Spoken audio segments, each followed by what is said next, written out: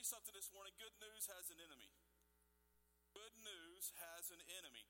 And as we pick up this morning in Luke's gospel, Luke chapter 22, as we pick up this morning, we are in Holy Week in the story, right? And so during this passage, during this week in the story of Christ's life, and in our Bible reading, we've actually arrived at Thursday of Holy Week in Luke chapter 22. And Jesus celebrates Passover with his disciples. It was Passover week, and Jesus is going to celebrate Passover with his disciples. And we're going to talk more about Passover in the coming weeks. We're going to talk more about the Last Supper meal in the coming weeks. But this morning, we're going to look at the enemy of good news. Remember, gospel means good news. This is Luke's telling of the good news of Jesus. And the theme verse of Luke's telling of the good news is Luke chapter 4, verse 17. It says, the scroll of the prophet Isaiah was given to him, that's Jesus, and unrolling the scroll, he found the place where it is written, the Spirit of the Lord is on me, because he's anointed me to preach what? Good news to the poor. He has sent me to proclaim release to the captives and recovery of sight to the blind, to set free the oppressed, to proclaim the year of the Lord's favor. And then Jesus rolled up the scroll, they gave it back to the attendant, and he sat down, and the eyes of everyone in the synagogue were fixed on him, and he began to say to them, today, as you listen, the scripture has been fulfilled. That is the theme verse of our journey through Luke's gospel. Jesus embraces his title, he embraces his mission, he embraces his messianic calling and role, and he came to proclaim and to demonstrate the good news of the kingdom. He preaches the good news of the kingdom, and he does the good news of the kingdom. Preaching the good news of the kingdom is a direct challenge to the rulers and authorities of the broken kingdom that we live in. And doing the good news of the kingdom is a direct overthrow of the principalities and powers of this broken kingdom. Hear me, church, hear me. The principalities and powers, the cosmic rulers that Paul speaks of in Ephesians, they were under attack by the proclamation and the demonstration of the good news gospel of the kingdom that Jesus came and embraced in himself. Jesus came to overthrow the Satan and to free us from the domain of darkness. His death defeated Satan, and it freed us to become citizens of the kingdom of heaven. His resurrection was the public proclamation and demonstration of his victory over the forces of darkness. But while Satan understood the mission of Jesus to bring the kingdom, he didn't understand that the mystery of Christ was that Jesus would be the first fruits of the resurrection. Satan's scheme, his plan, his idea was to kill the messenger, hoping to kill the message.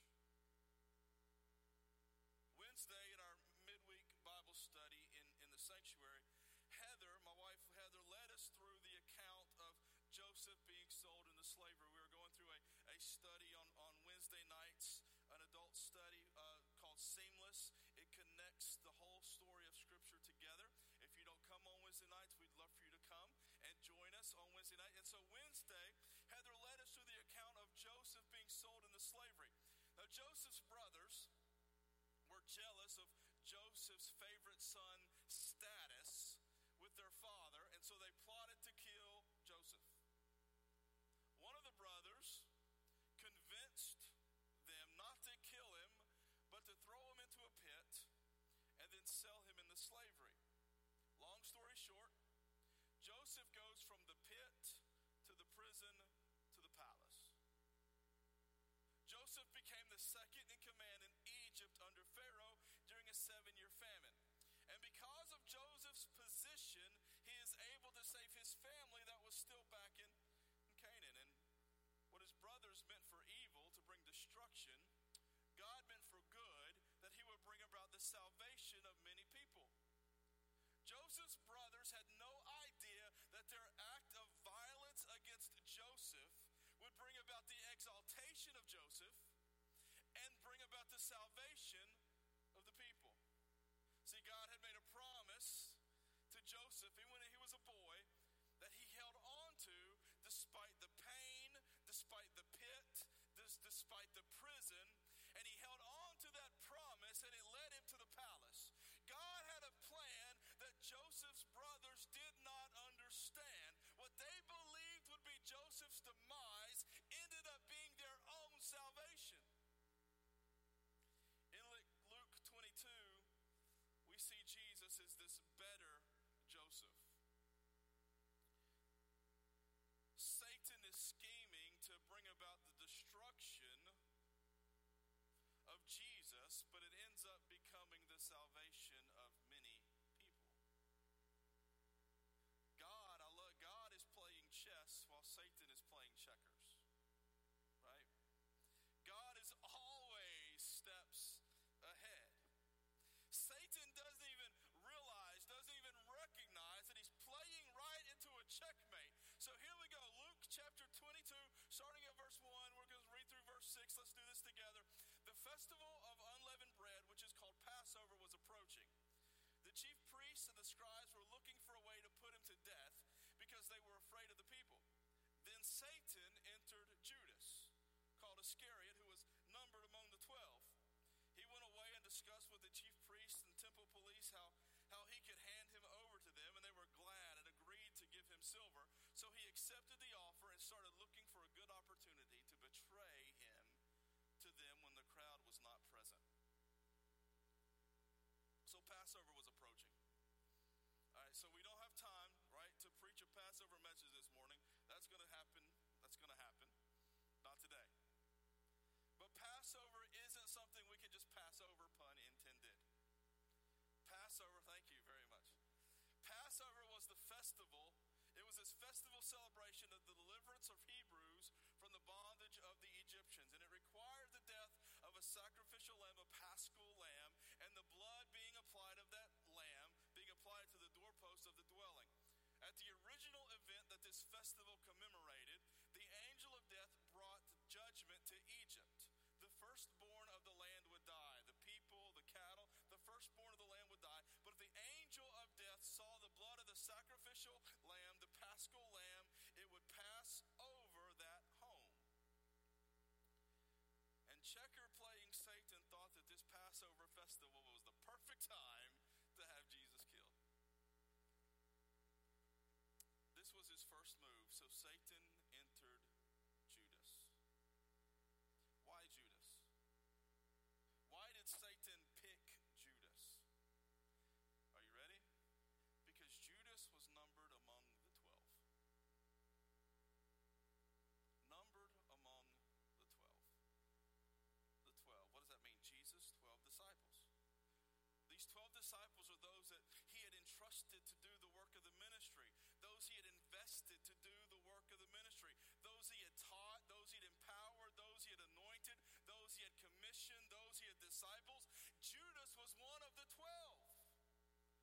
He had spent 3 years with Jesus. He had seen miracles. He had seen and witnessed Jesus cast out demons. He had heard Jesus preach and speak and challenge the religious leaders with authority. He had walked with Jesus. He had eaten with Jesus. He lived as part of this traveling ministry with Jesus. He was numbered among the 12, and he was the one Satan chose to carry out his plan to stop the kingdom work of Jesus. Here's what I want us to focus on for the next few minutes this morning.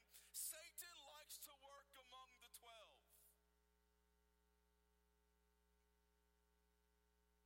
Satan likes to sneak his way into the church to silence the proclamation and the demonstration of the kingdom of God and of his Christ. He could not silence the Savior until he infiltrated the 12. See, this isn't a one-time scheme. Satan is still scheming to silence the proclamation and the demonstration of the kingdom of God and his Christ.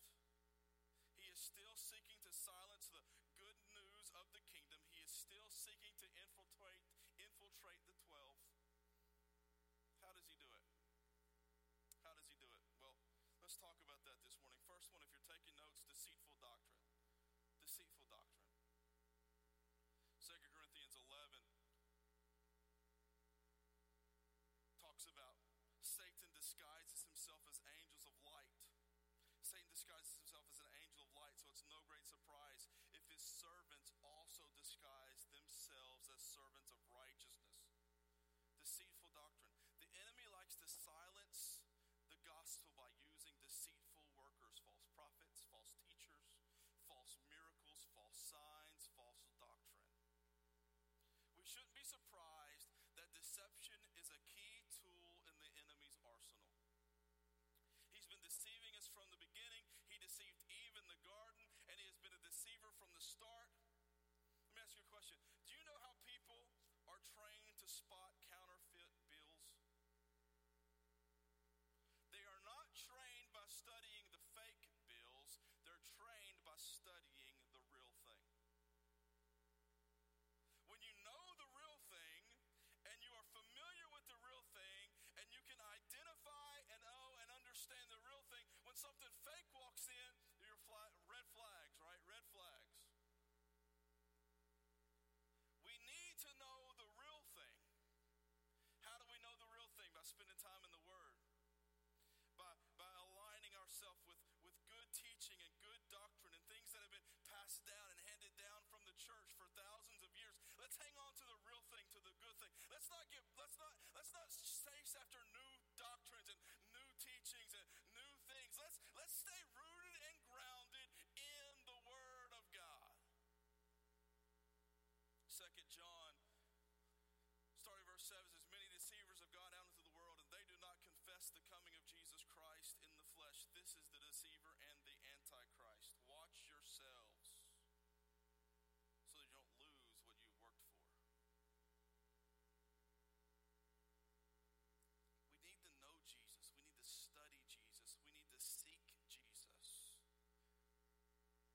But Satan uses deceptive doctrines to deceive the church. He'll sneak in through false teachers and false prophets and false doctrines. How does he do it? What are some ways he do it? If you want to write some things down, you can. One of them was arrogant agendas. What does that mean, arrogant agendas? 1 Timothy chapter 6, verse 3 and 5. If anyone teaches false doctrine and does not agree with the sound teaching of our Lord Jesus Christ and with the teaching that promotes godliness, he is conceited and understands nothing. It's an arrogant agenda. It says he has an unhealthy interest to disputes and arguments over words. We can continue reading. It says false teachers are more concerned with power and influence than with truth and godliness. Say it again. False teachers are more concerned with power and influence than they are with truth and godliness. Another way the enemy will infiltrate the church through deceitful doctrine is with prophets for profit. Prophets for profit. I want you to understand, many of those prophets for profits are non-profit ministries. What do I mean? They are not really a prophet. So 1 Timothy chapter 6, for the love of money is a root of all kinds of evil, and by craving it, some have wandered away from the faith and pierced themselves with many griefs. The love of money drives their ministry. It drives their preaching. It drives their teaching. Listen, it takes money to do ministry. But a false minister, a false prophet will manipulate the gospel for their own material gain. They will manipulate the good news of the gospel for their own material gain. We see it all the time, right? We see it all the time. Something else, another way you recognize these deceitful doctrine that will sneak into the church is devious desires. 2 Timothy again, Paul writes and says, but know this, hard times will come in the last days.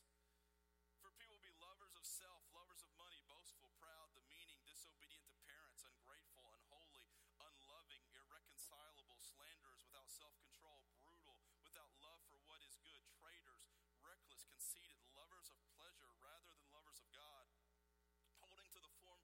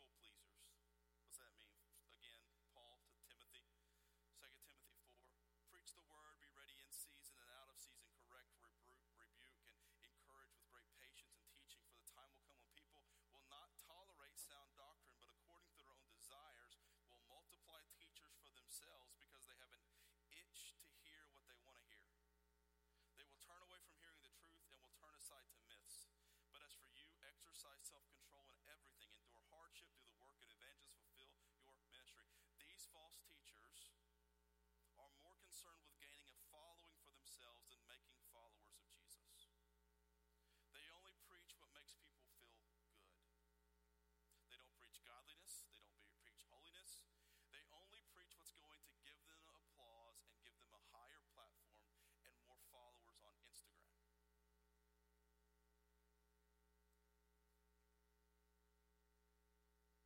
Another way these deceitful doctrines come in is what we're going to call dirty doctrine. Dirty doctrine. Paul tells Titus in Titus chapter 2, verse 1, but you are to proclaim things consistent with sound teaching. See, Satan schemes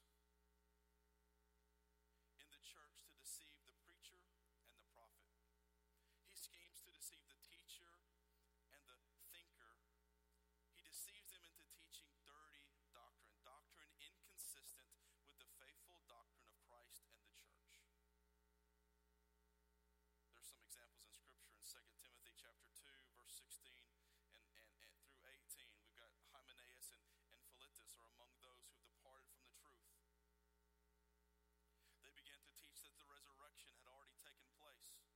This type of teaching actually made its way to Thessalonica, among the Thessalonians. That's why Paul wrote the letters to the Thessalonica church, was to address the rumors that the resurrection, that the return and the resurrection had already come. And they were freaking out. They were like, what's going on? And Paul has to write them and say, no, it hadn't happened yet. Just hold on. This type of teaching causes confusion. False teaching causes confusion. Now, sometimes good, sound teaching causes confusion because we've been taught false teaching our whole life that when the real thing comes, we're like, what are you saying? But there is so much dirty doctrine in the church. Some doctrine I just call dumb. Some doctrine I call dangerous. Stay away from both dumb and dangerous doctrine. We believe in the faith once and for all delivered to the church, to the saints. The Apostles' Creed has stood the test of time for over 1,500 years. I believe in God the Father, Almighty, creator of heaven and earth. I believe in Jesus Christ, the Son, our Lord, who was conceived by the Holy Spirit, born of the Virgin Mary, suffered under Pontius Pilate, was crucified, dead, and buried. He descended to hell. The third day he rose from the dead. He ascended to heaven and is seated at the right hand of God the Father Almighty. From there he will come to judge the living and the dead. I believe in the Holy Spirit, the Holy Catholic. That's lower C. It doesn't mean Roman Catholic. It means universal church, the communion of saints, the forgiveness of sins, the resurrection of the body, and life everlasting. Amen. That's good and sound and right doctrine.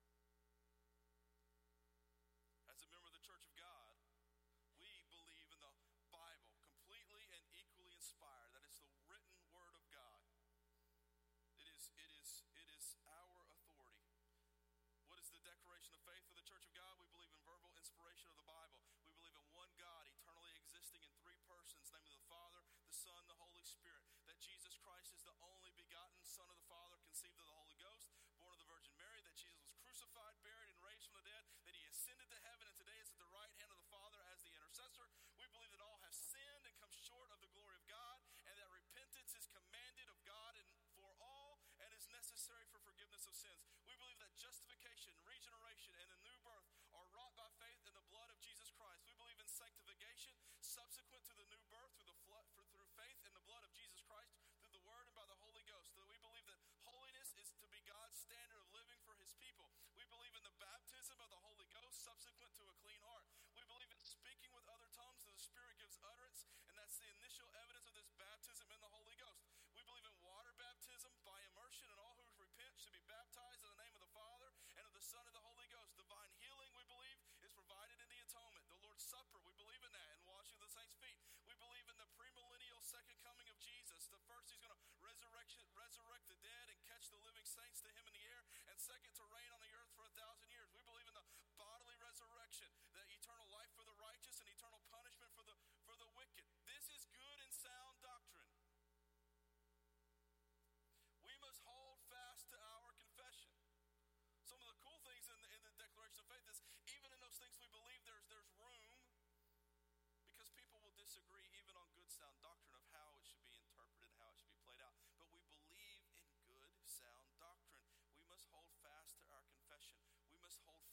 fast to the doctrine that Jude declared to be once and for all delivered to the saints. You should go home and read Jude.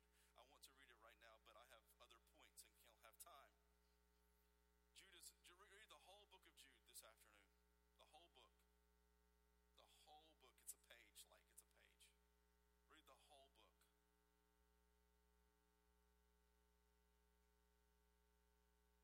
Jude is going to warn us. He's going to warn us about the scheme of Satan to deceive the church. And one of the ways Satan wants to deceive the church is sexual temptation. Another way is to give false visions and false prophecies. These false teachers that Jude talks about, they reject accountability and reject authority. We got a lot of folks, especially over the past several years, that have just sort of prophets that have just come out of the woodwork, right? All these prophets that come out of the woodwork. And the thing about these prophets that come out of the woodwork and begin to prophesy, they're never accountable to anybody. They'll say whatever they want to. The Lord told me to say this. It's wrong. It didn't come true, but they won't be accountable to anybody. They're false teachers, false prophets. We should stone them.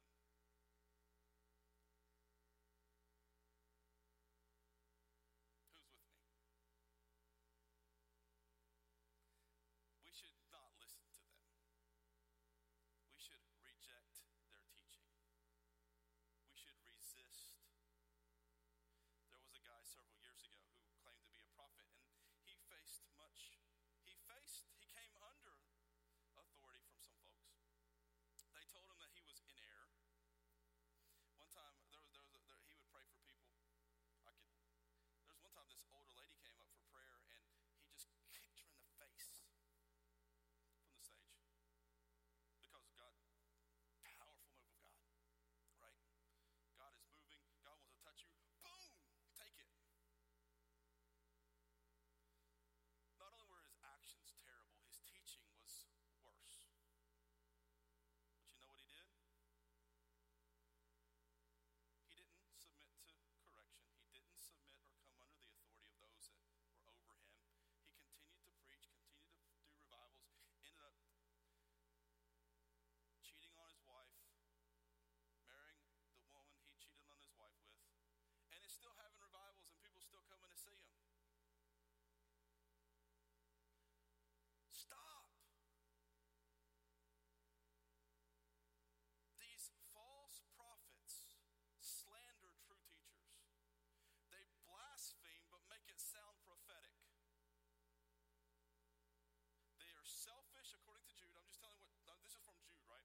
They create division because it gives them power. They are ungodly, but declare themselves to be righteous. They are hypocritical. The church has always had to push back against dirty doctrine.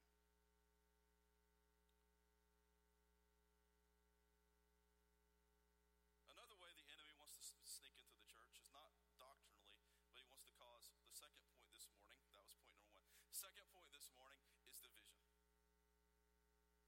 Division. So he'll sneak into the church to try to bring false doctrine, but he'll also sneak into the church to bring division. Romans chapter 12, starting at verse 17. Now I urge you, brothers and sisters, to watch out for those who create divisions and obstacles contrary to the teaching that you have learned. Avoid them, because such people do not serve our Lord Christ, but their own appetites. They deceive the hearts of the unsuspecting with smooth talk and flattering words. The enemy loves to cause quarrels and strife and division within the church. He did it with Paul and Barnabas. He did it with Udiah and Syntyche. He did it with Peter and Paul. And he's done it countless other times throughout church history. He wants churches to split. He wants folks to fight and argue and not get along. He wants to make the church weak and inward focused. He wants to sow seeds of bitterness and unforgiveness. He wants to weaken the church because it harms our witness when we are inward focused and we are divided and we are fighting to try to hold on to our own power within the church or hold on to our own wants in the church. It consumes our energies and it takes our focus off of what the mission should be. When we're always trying to put out fires inside the church, it gives us no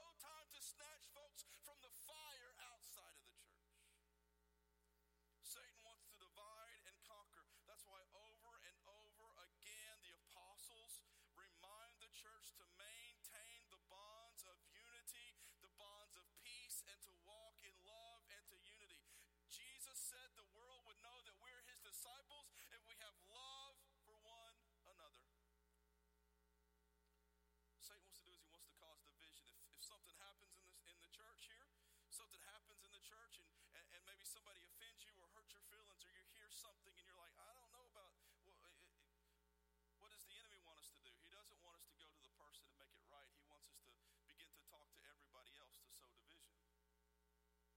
What do we need to do? We need to go to the person. Matthew 18, right? They don't hear us, then come to the pastor, come to me, and we'll sit down with them. We'll try to figure it all out.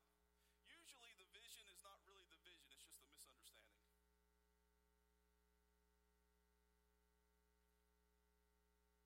A united church, a church united in prayer and purpose, gives the Spirit room to work. And when the Holy Spirit shows up, the Holy Spirit transforms lives, moves us from enemies of God to friends of God to children of God. He transcends barriers. We are to be united in the Spirit. Satan wants division. The psalmist describes the Spirit unity like this in Psalm 131, how delightfully good when brothers live together in harmony. It's like fine oil on the head running down on the beard, running down on Aaron's beard, the priest, onto his robes. It's like the dew of Hermon falling on the mountains of Zion, for there the Lord has appointed the blessing life forevermore. Listen, unity brings anointing.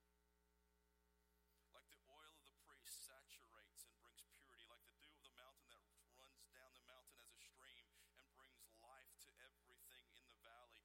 Unity brings Spirit power, so the enemy wants to divide. He wants to weaken us.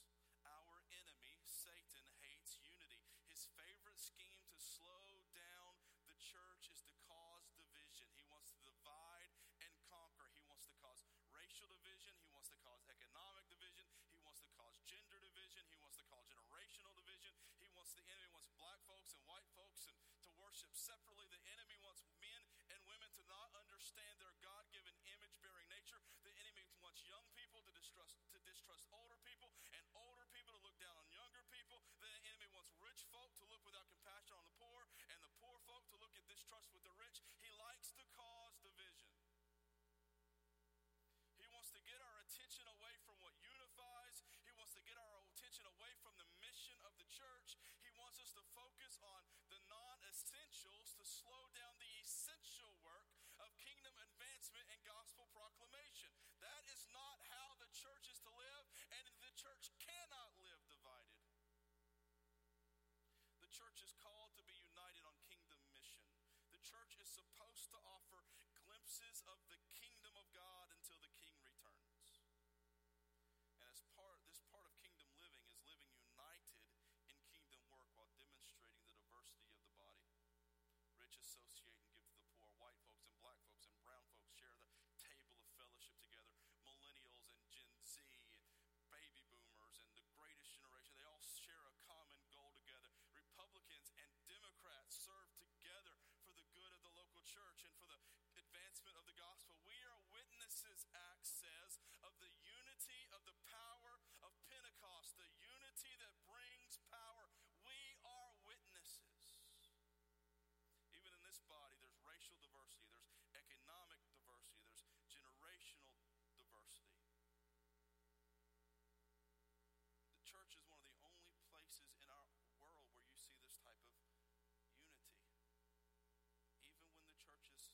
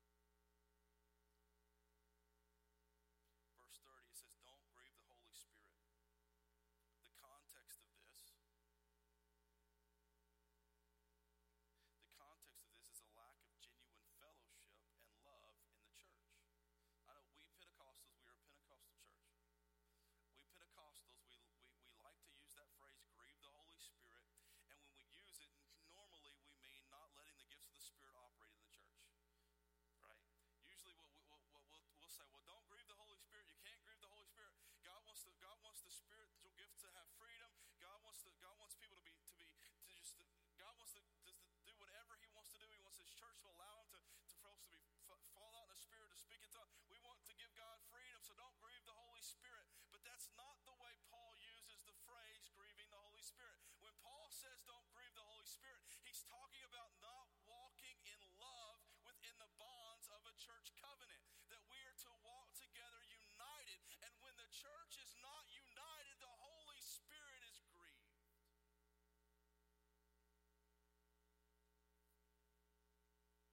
A church at war with itself, a church that isn't gospel-centered and kingdom-advancing and member-loving, what is not that kind of community, it can never live up to its calling because the Holy Spirit is grieved. The Spirit isn't free to do Spirit things. Only when the church is unified in prayer and promise and purpose that this Pentecostal unity anointing can happen, that the Holy Spirit is no longer grieved but welcome to do those things. Another tactic of the enemy to enter into 12 is diversion. If you're taking notes, this is number 3. Halfway done, diversion. And these points aren't as long, so we're over halfway done. Diversion. Another tactic the enemy sneaks into the church is diversion. What does that mean? It means he wants to get us off course. He wants us to lose our focus. He wants to sidetrack us from our mission. He wants us to major on minors, right? He wants us to fall into the comparison trap and begin to compare what we're doing with other churches and how they're doing what they're doing and how they're doing this thing and oh, did you see what they're doing on their Facebook? Oh, did you see what they're doing? He wants us to fall into this comparison, to lose the mission that He has set before us. To set our eyes on other people and what they're doing, to get us to fighting with each other. He wants to get us, he's trying to divert us, to get us sidetracked, to make molehills out of mountains, to get us too busy to serve in the church, or too busy to show up on Sunday morning, or too busy, or to tempt us toward a critical spirit, to tempt us toward an arrogant attitude. All of these are diversion tactics. Christian, hear me. Satan is not so much concerned with convincing you to walk away from your salvation, but he is very much concerned with getting you to walk away from your mission and your purpose. Because if he can get you to walk away from your mission and your purpose, those that God has placed and has planned to place and has set before you to be able to minister and to be able to touch and to be able to encounter with the great gospel of Jesus Christ, he silenced you.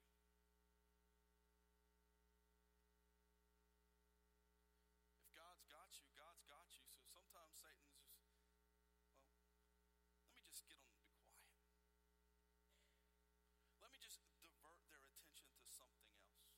Now, if our attention stays diverted long enough, eventually we may walk away from our faith.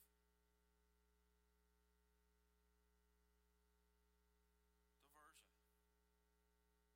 Hebrews 12:1. Therefore, since we also have such a large cloud of witnesses surrounding us, let us lay aside every hindrance and the sin that so easily ensnares us. Let us run with endurance the race that lies before us. Lay aside every hindrance, every weight. If you grew up in church here in the King James Version, every weight and every sin. Let us throw aside, lay aside every hindrance, every weight, and the sin. Listen, every diversion is not necessarily a sin. Not every diversion is a sinful thing.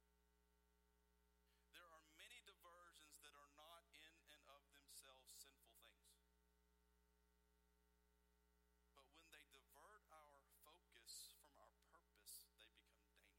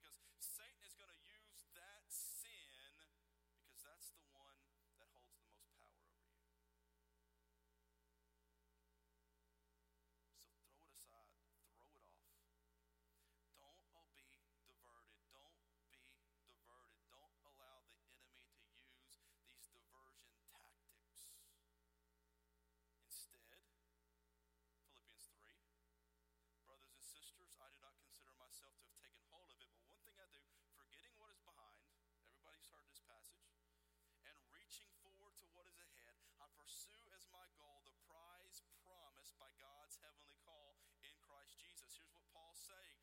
Don't get sidetracked. When you're running this race, throw off the weight, throw off the sin, so that you can remain faithful, that you can run the race that God has marked out for you. Forget about those things in the past that the enemy wants to get you to focus on because they bring shame or guilt or they paralyze you. If he can just keep throwing up those sins in your face, then you can become shameful or feel shame and feel guilty and feel unworthy to even run the race. And he says, no, throw off the sin, throw off the weight, and don't give the devil any more room to throw it in your face. You have purpose. Run the race. Reach forward. Don't be diverted. Don't get off course. Chase the prize. Finish the race. Look to Jesus, the author and perfecter of your faith. Don't allow the enemy to divert your mission or the mission of the church. Stay focused on Christ and Christ crucified. There's one more way the enemy likes to work among those numbered among the 12. Taking notes, write it down. Discouragement. Discouragement. This tactic the enemy uses to silence the voice of the church. 2 Corinthians chapter 12. Paul's talking about how he had seen these amazing revelations. Picking up in verse 7. Therefore, so that I would not exalt myself or become conceited, a thorn in the flesh was given to me, a messenger of Satan to torment me, so that I would not exalt myself. Concerning this, I pleaded with the Lord 3 times that it would leave me, but he said to me, my grace is sufficient for you, for my power is perfected in weakness. Therefore, I will most gladly boast all the more about my weaknesses, so that Christ's power may reside in me. So I take pleasure in my weaknesses, insults, hardships, persecutions, and in difficulties for the sake of Christ. For when I am weak, then I am strong. Do you see this? A messenger from Satan. It would have been easy for Paul to grow discouraged. Why? Well, he prayed. And then he prayed. And I don't think it's just like, Lord, would you please just deal with this? Thanks. Appreciate it. No, I believe when Paul says I prayed 3 times, I think that means he had three in-depth, seeking God, crying out sessions of prayer for God to remove this attack of the enemy. But God answered him and said, my grace is sufficient for you.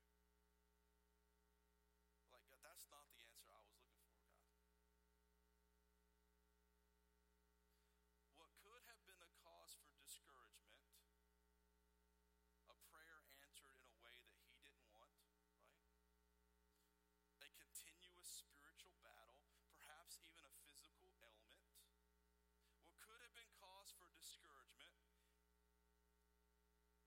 instead became an opportunity for him to rest in the grace of God and the perfecting work of God in his life. Instead of getting discouraged, he used it as an opportunity to grow in his faith and in his trust. 2 Corinthians, same letter. For our momentary light affliction, verse chapter 4, is producing for us an absolutely incomparable eternal weight of glory. So we do not focus on what is seen, but what is unseen. For what is seen is temporary, but what is unseen is eternal. Paul can tell us not to be discouraged because he knew that discouragement would derail our purpose. Don't be discouraged. What you are facing right now, what you are going through right now, is nothing compared to the glory that is yet to be revealed in you in the kingdom of God. So hold on, listen, don't give up. The enemy wants us to give up on the church. He will use discouragement to try to get you to give up. Something didn't go the way you hoped it would go, and so you become discouraged. Someone says something that hit you the wrong way, so you become discouraged. Pastor didn't shake your hand, you become discouraged. I don't know if that happens anymore. As far as people being discouraged when the pastor doesn't shake their hand. Your prayer hasn't been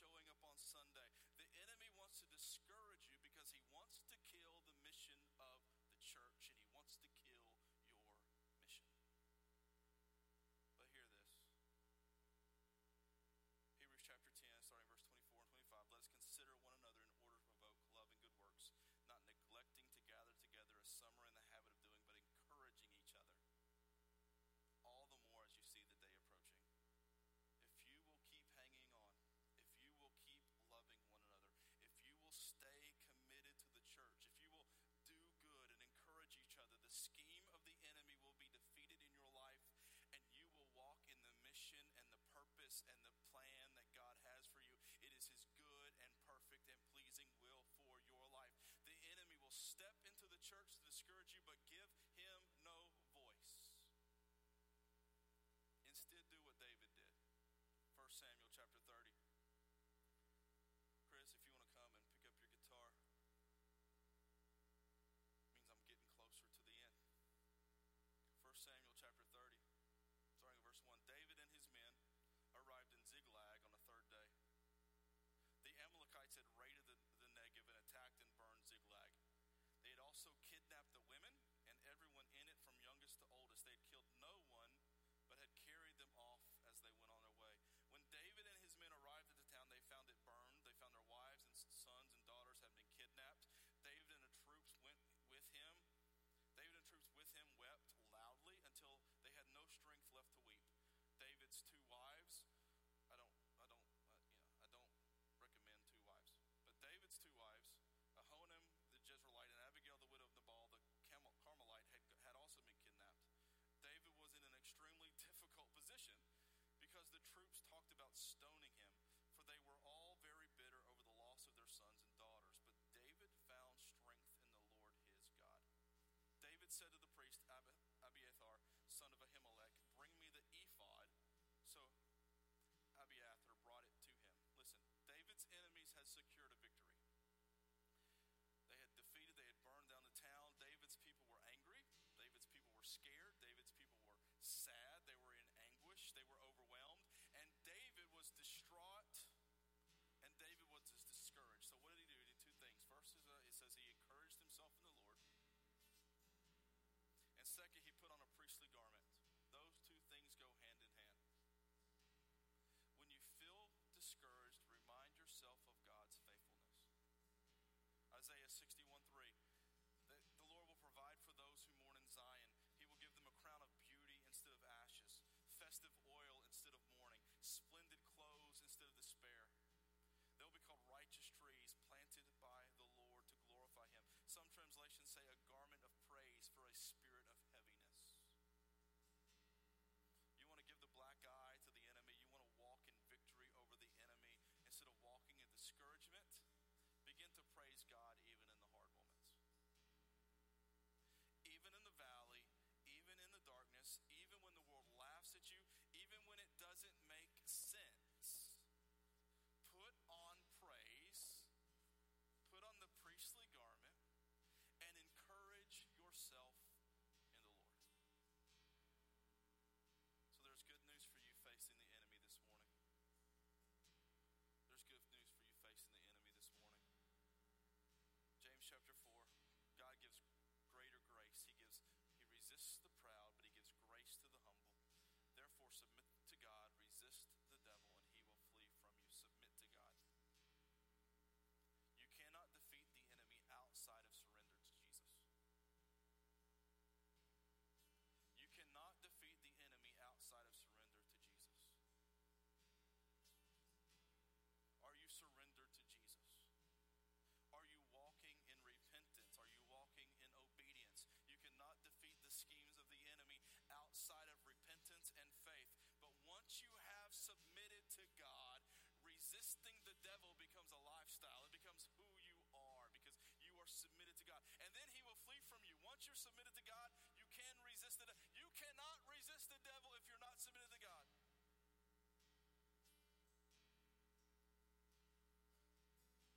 Once you have submitted to God, you can resist the devil.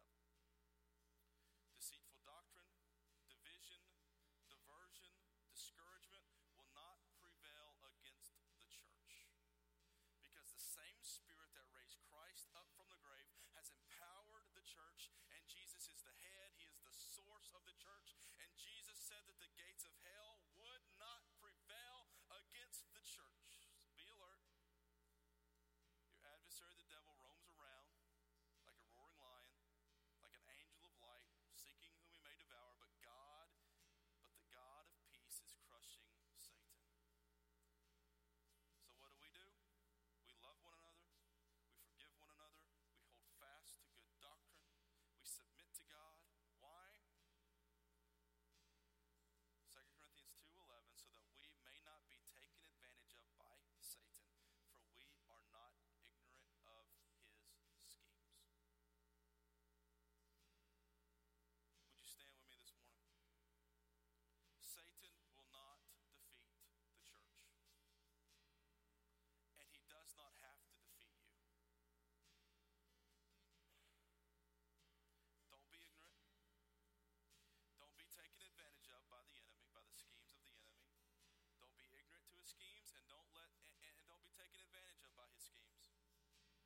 sometimes we're not ignorant of him. We know exactly what he's doing, but we let him get away with it.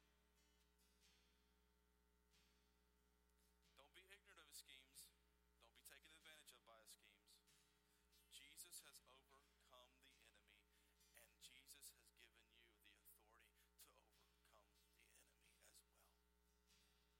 Satan wants to sneak into the church because Satan wants to silence the demonstration and the proclamation of the good news of the kingdom of God and his Christ, but we don't have to give him a voice.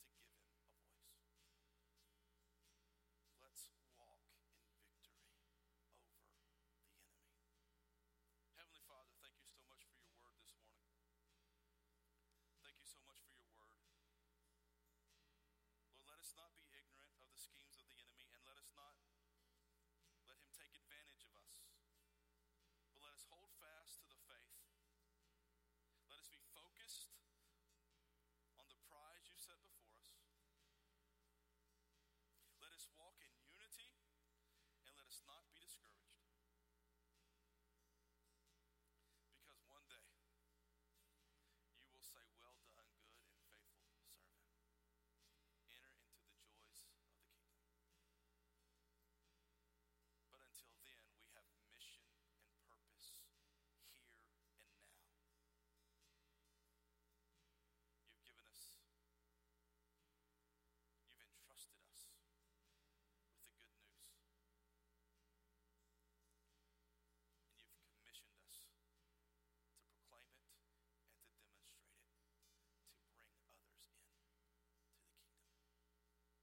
I pray for those this morning who may be facing one of these things.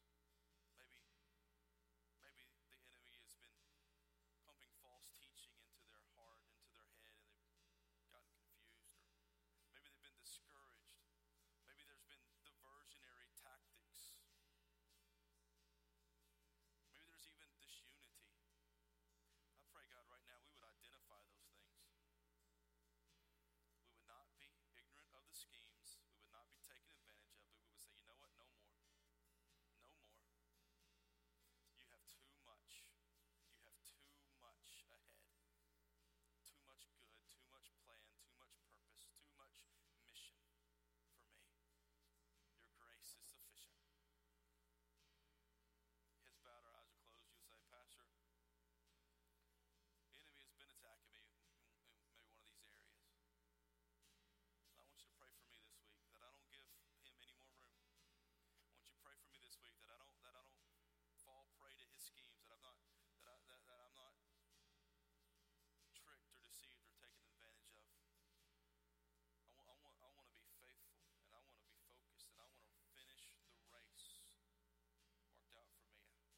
The enemy's been battling me in one of these areas, and I want you to pray for me. I'll make up my mind. If that's you this morning, would you just right where your head's bowed, eyes closed, would you just lift your hand up? Amen. Amen. See hands going up across this room. I pray right now, God, for these folks that have even lifted their hands this morning. I pray, God, in the name of Jesus, that you would speak to them, that you would encourage them, that you would remind them that you have good, perfect, and pleasing will for their lives, that no weapon formed against them will prosper in the name of Jesus, that it's not by might or by power, but it is by your Spirit, that we are more than conquerors through him who loved us and gave himself for us. I pray, God, in